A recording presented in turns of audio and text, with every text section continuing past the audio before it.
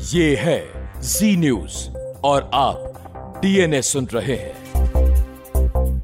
और अब हम आपको ये बताएंगे कि मशहूर गायक केके कैसे अपने हार्ट अटैक को एसिडिटी समझते रहे और इसका इलाज कराने की बजाय एंटासिड जैसी गोलियां खाते रहे जो पेट में गैस और जलन के लिए होती हैं।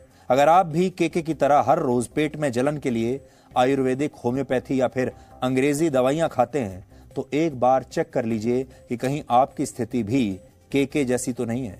क्योंकि उस रात अगर केके को अपनी सही स्थिति के बारे में पता होता, उन्हें पता होता कि ये एसिडिटी नहीं हार्ट अटैक है, तो उनकी जान बड़ी आसानी से बचाई जा सकती थी। केके की पोस्टमार्टम की रिपोर्ट आ चुकी है।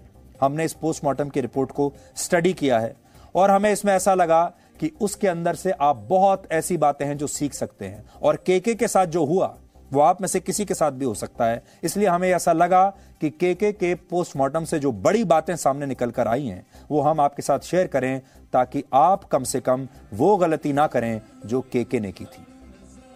केके से सबसे बड़ी गलती ये हुई कि उन्हें हृदय से जुड़ी बीमारी थी, लेकिन वो इसे नजरअंदाज करके इसे एक गैस्ट्रिक प्रॉब्लम समझते रहे और इसके लिए वो नियमित तौर पर एंटासिड जैसी गोलियां खाते थे जो पेट में होने वाली जलन और गैस का इलाज करती हैं।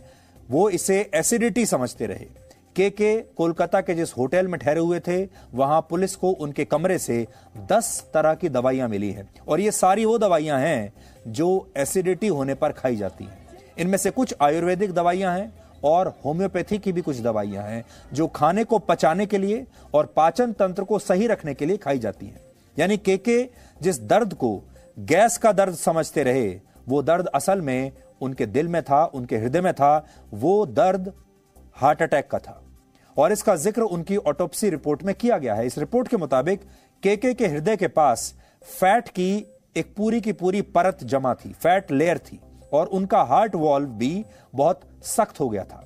यानी वो एक तरीके से आप समझिए कि स्टिफ हो गया था। यानी केके को दिल की बीमारी थी और ये बीमारी उन्हें एक दिन में नहीं हुई। उनसे बस गलती ये हुई कि वो इस बीमारी को शायद पेट में गैस और जलन की समस्या समझकर एंटासिड जैसी गोलियां खाते रहे। और ये गलती सिर्फ केके नहीं करते, केके से नहीं हुई, बल्कि हमारे देश में बहुत सारे लोग हर रोज यही गलती आज भी कर रहे होंगे और हो सकता है आप में से भी बहुत सारे लोग ये गलती कर रहे होंगे जो सुबह उठते ही सबसे पहले गैस की कोई दवाई खाते होंगे, एसिडिटी की कोई दवाई खाते होंगे।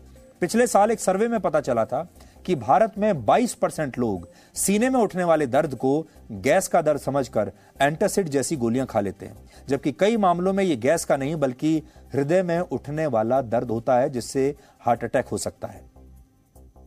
एसिडिटी तो अक्सर लोगों को होती ही है, कुछ खाया होता है, कुछ अनफॉर्चुनेटली कहीं कुछ खा लिया उसकी वजह से हो जाती है। बट अगर एसिडिटी की दवाई से 15-20 मिनट में ठीक नहीं हुई, एंटासिड लिया और 15-20 मिनट में ठीक नहीं, तो इनफैक्ट अगर परसिस्टेंट है तो ज़रूर अस्पताल जाके एक ईसीजी करा लेना चाहिए। हर व्यक्ति को सतर्क रहने की बहुत ज़रूरत है क्योंकि वो 1 घंटे का period is called the golden hour. 50% heart attack की मौत उस 1 घंटे में होती है और अगर हम वो 1 घंटा हमें हेल्प मिल जाए, मदद मिल जाए, हमारा डायग्नोसिस हो जाए या हमारी सही ट्रीटमेंट हो जाए तो हमारी लाइफ सेफ हो सकती है। ज़रा भी लगे कि हार्ट अटैक मुझे हो सकता है या ये सिम्टम्स हार्ट अटैक के हैं या मेरे को छाती में भारीपन आना शुरू हो गया, पसीना आना शुरू हो गया, घबराहट होनी शुरू हो गई, हो सकता है हार्ट अटैक में हो, तो एक सॉल्युबल एस्पिरिन की गोली अगर हम चबा लें तो हमारी ज़िंदगी बच सकती है उससे। केके से एक और बड़ी गलती यह भी हुई कि उन्हें हार्ट अटैक से पहले इसके कई सिग्नल्स मिले थे, लेकिन वो इन्हें लगातार नजरअंदाज करते चले गए। उनके मैनेजर के मुताबिक 31 मई की सुबह केके ने उन्हें बताया था कि आज उन्हें बहुत थकान महसूस हो रही है, आज उनके शरीर में ऐसा लग रहा है जैसे ताकत ही नहीं है और वो शरीर में काफी दर्द महसूस कर रहे हैं। इसके अलावा हमें यह भी पता चला कि कॉन्सर्ट से पहले केके ने अपनी पत्नी को फोन करके ये बताया था कि उन्हें बाएं कंधे में तेज दर्द हो रहा है। उन्हें इस दर्द की वजह से उनके लिए कॉन्सर्ट में गाना भी शायद मुश्किल होगा, लेकिन इसके बावजूद वो परफॉर्म करने के लिए उस कॉन्सर्ट में पहुंच गए और इस दौरान भी उनके हृदय ने उन्हें कई और सिग्नल्स दिए कि सब कुछ ठीक नहीं है। वो कॉन्सर्ट के दौरान लगातार अपना पसीना पोंछ रहे थे, जो कि हमने तस्वीरें देखी। आप आज फिर से देख लीजिए, आज आपको समझ में आएगा कि केके को उस वक्त क्या हो रहा था। केके लगातार पसीने से नहाए हुए थे, उन्हें लगातार पसीना आ रहा था, पसीना पोंछ रहे थे। कई बार ऐसा भी लगा, यहां शायद वो कह रहे हैं कि क्या एसी काम नहीं कर रहा है। कई बार ऐसा भी लगा जैसे उन्हें सांस लेने में दिक्कत आ रही है। देखिए वो किस तरह, जब व्यक्ति इस तरह से घूमता है तो इसका मतलब है कि वो बेचैन है, और वो बेचैन होकर स्टेज पर घूम रहे थे। बार बार आकर अपना पसीना पोंछते थे। अगली गलती केके से ये हुई, जब उनकी तबीयत बहुत ज्यादा बिगड़ गई तब भी वो कॉन्सर्ट से अस्पताल नहीं गए। यानी उन्हें तब भी ये बात समझ में नहीं आई कि उनकी स्थिति गंभीर है और उन्हें सीधे अस्पताल जाना चाहिए, बल्कि वो वहां से सीधे अपने होटल चले गए और फिर अपने रूम में चले गए। और जब रूम में गए तब उन्हें हार्ट अटैक आया और फिर उनकी जान चली गई।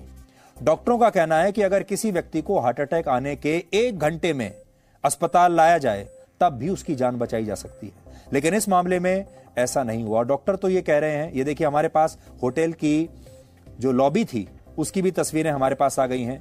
ये होटल की लॉबी है जहां पर केके जल्दी से आए। देखिए काफी जल्दबाजी में है, शायद ऐसा लग रहा है कि वो सीधे अपने रूम में जाना चाहते हैं, जहां उन्हें ऐसा लगता होगा कि मैं सीधे अपने रूम में जाऊं और वहां जाकर आराम करूं। लेकिन वो नहीं जानते थे कि अब वो हमेशा के लिए आराम करने वाले हैं। बस यही गलती है।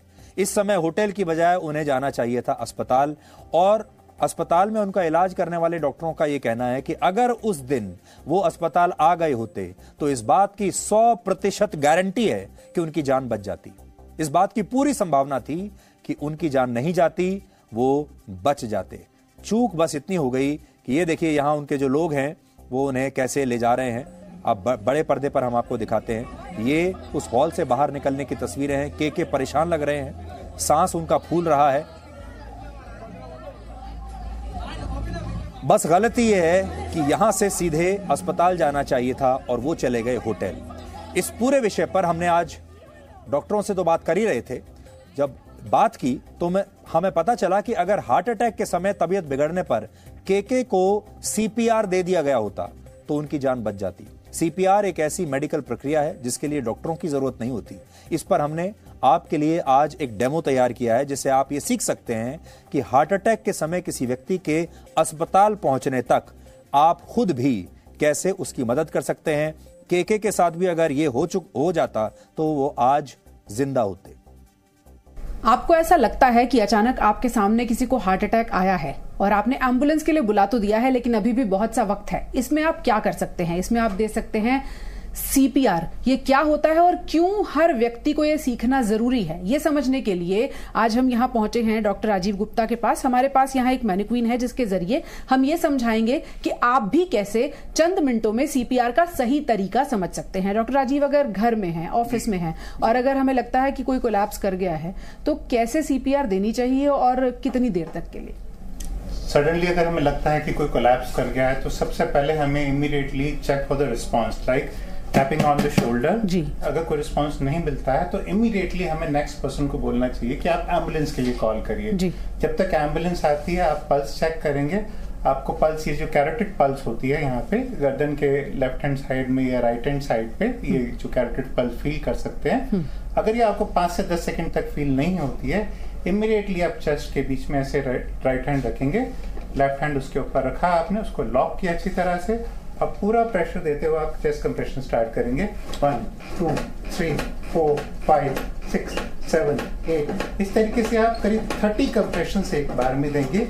और अगर आपके पास में दूसरी हेल्प अवेलेबल है या आपके पास में एम्बुलेंस के पैरामेडिक की हेल्प अवेलेबल होती है तो वो उनका एयरवे पेटेंट रख के इनको वेंटिलेशन देंगे। अदरवाइज आप अलोन हैं तो आप चेस्ट कंप्रेशन कंटिन्यू रखेंगे। ये चेस्ट कंप्रेशन आपका कम से कम 2 मिनट में 110 कंप्रेशंस अ मिनट होना चाहिए और इसकी डेप्थ कम से कम 2 इंचेस के आसपास में होनी चाहिए, ताकि जो हार्ट को प्रेस करें तो ब्रेन तक हमारा ब्लड सप्लाई जाता है। तो जैसे डॉक्टर साहब ने बताया, मैंने इनको देखा, हम भी कोशिश करते हैं कि हम इसको कितना सीख पाए हैं, कितना नहीं सीख पाए हैं। डॉक्टर साहब आप बताइएगा ये तरीका ठीक है या नहीं है?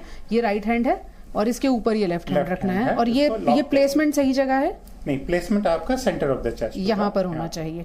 और उसके बाद इसको ऐसे देना है, आपको प्रेशर देना है। आपकी एल्बो,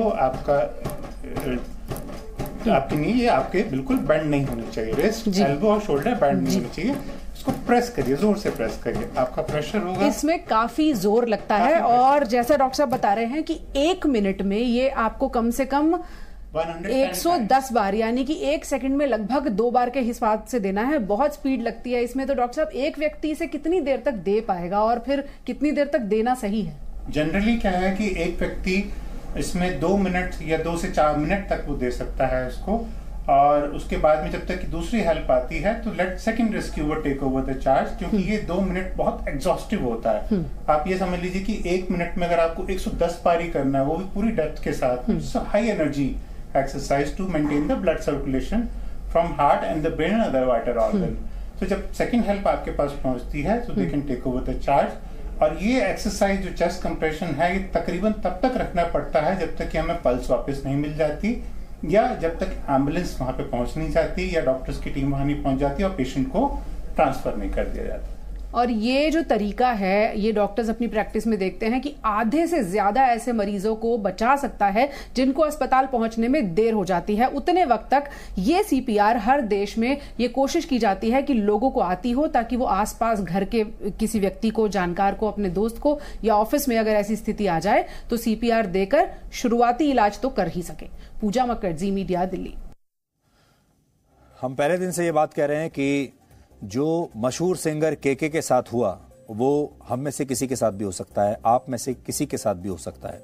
इसलिए आपको पता होना चाहिए कि जब ऐसी स्थिति हो तब क्या करना है। आप चाहें तो इस रिपोर्ट को अपने बाकी दोस्तों के साथ, परिवार के बाकी लोगों के साथ शेयर कर सकते हैं ताकि उन्हें भी कुछ फायदा हो।